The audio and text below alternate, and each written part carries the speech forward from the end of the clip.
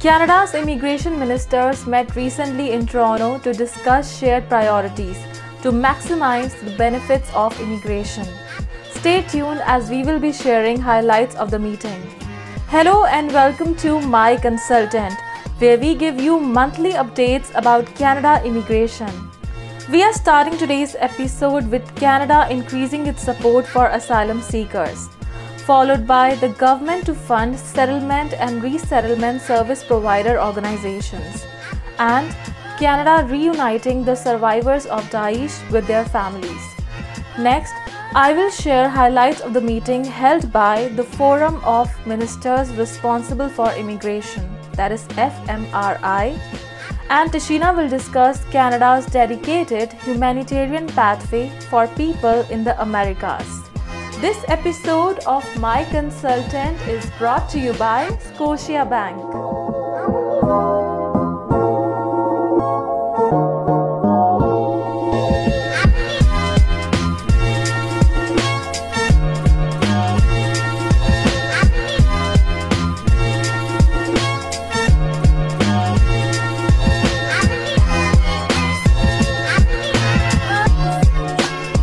To address the increasing global displacement levels, Canada's Immigration Department has just announced new efforts to help improve services for asylum claimants in Canada. The federal government will provide the region of Peel, which is a municipality in Ontario, Canada, with $7 million to open a new reception centre. The centre will provide more streamlined services and support for asylum claimants. The centre will operate dually as a reception centre and a temporary shelter. It will operate in partnership with community organizations that possess the experience, skills, and capacity needed to serve this vulnerable population. Service provider organizations play a crucial role in welcoming newcomers and help them build a successful life in Canada. Canada has launched the National Settlement and Resettlement Funding Call for Proposals to fund hundreds of settlement and resettlement service provider organizations across Canada outside of Quebec who provide critical services to the newcomers. Headline 2, Part 3, Take 1, Start. The funding agreement is for a period of 5 years. The deadline is January 31st, 2024. For more information about the eligibility and how to apply for the calls for proposals, please visit canada.ca. Starting on December 1st, 2023, Immigration, Refugees and Citizenship Canada, the IRCC, will accept applications from family members of resettled Yazidi and Daesh survivors in Canada. Up to 400 principal applicants and their eligible family members will be able to come to Canada under this policy.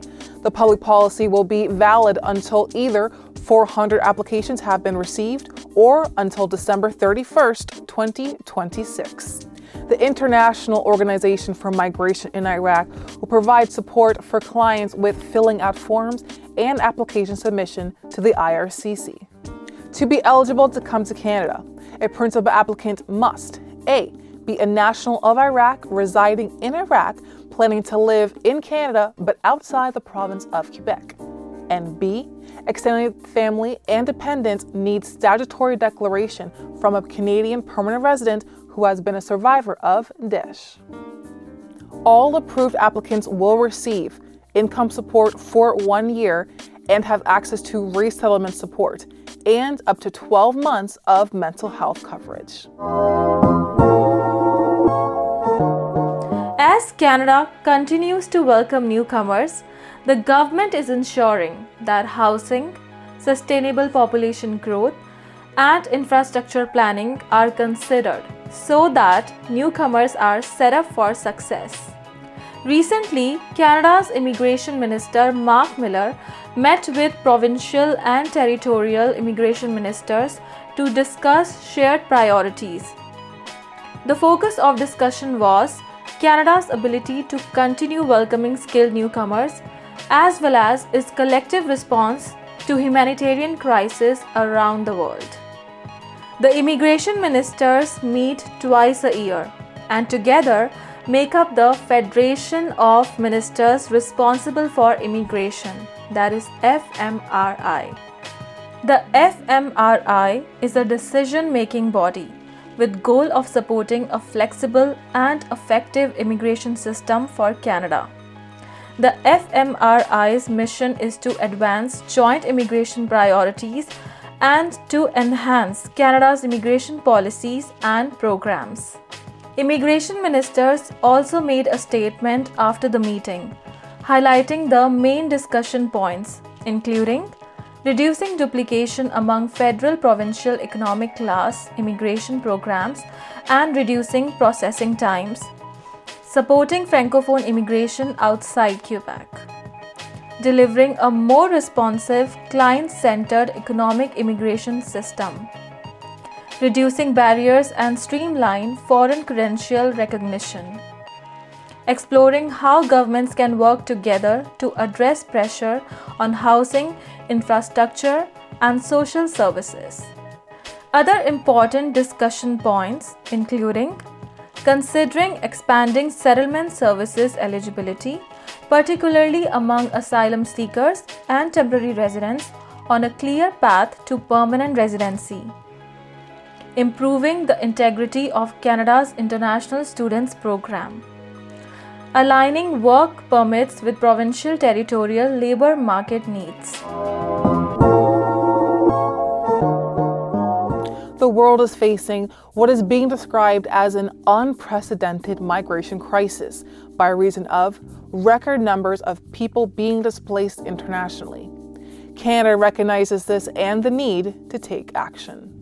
As a result, Canada is welcoming 15,000 people from the Western Hemisphere through a family-based humanitarian pathway in addition to existing programs.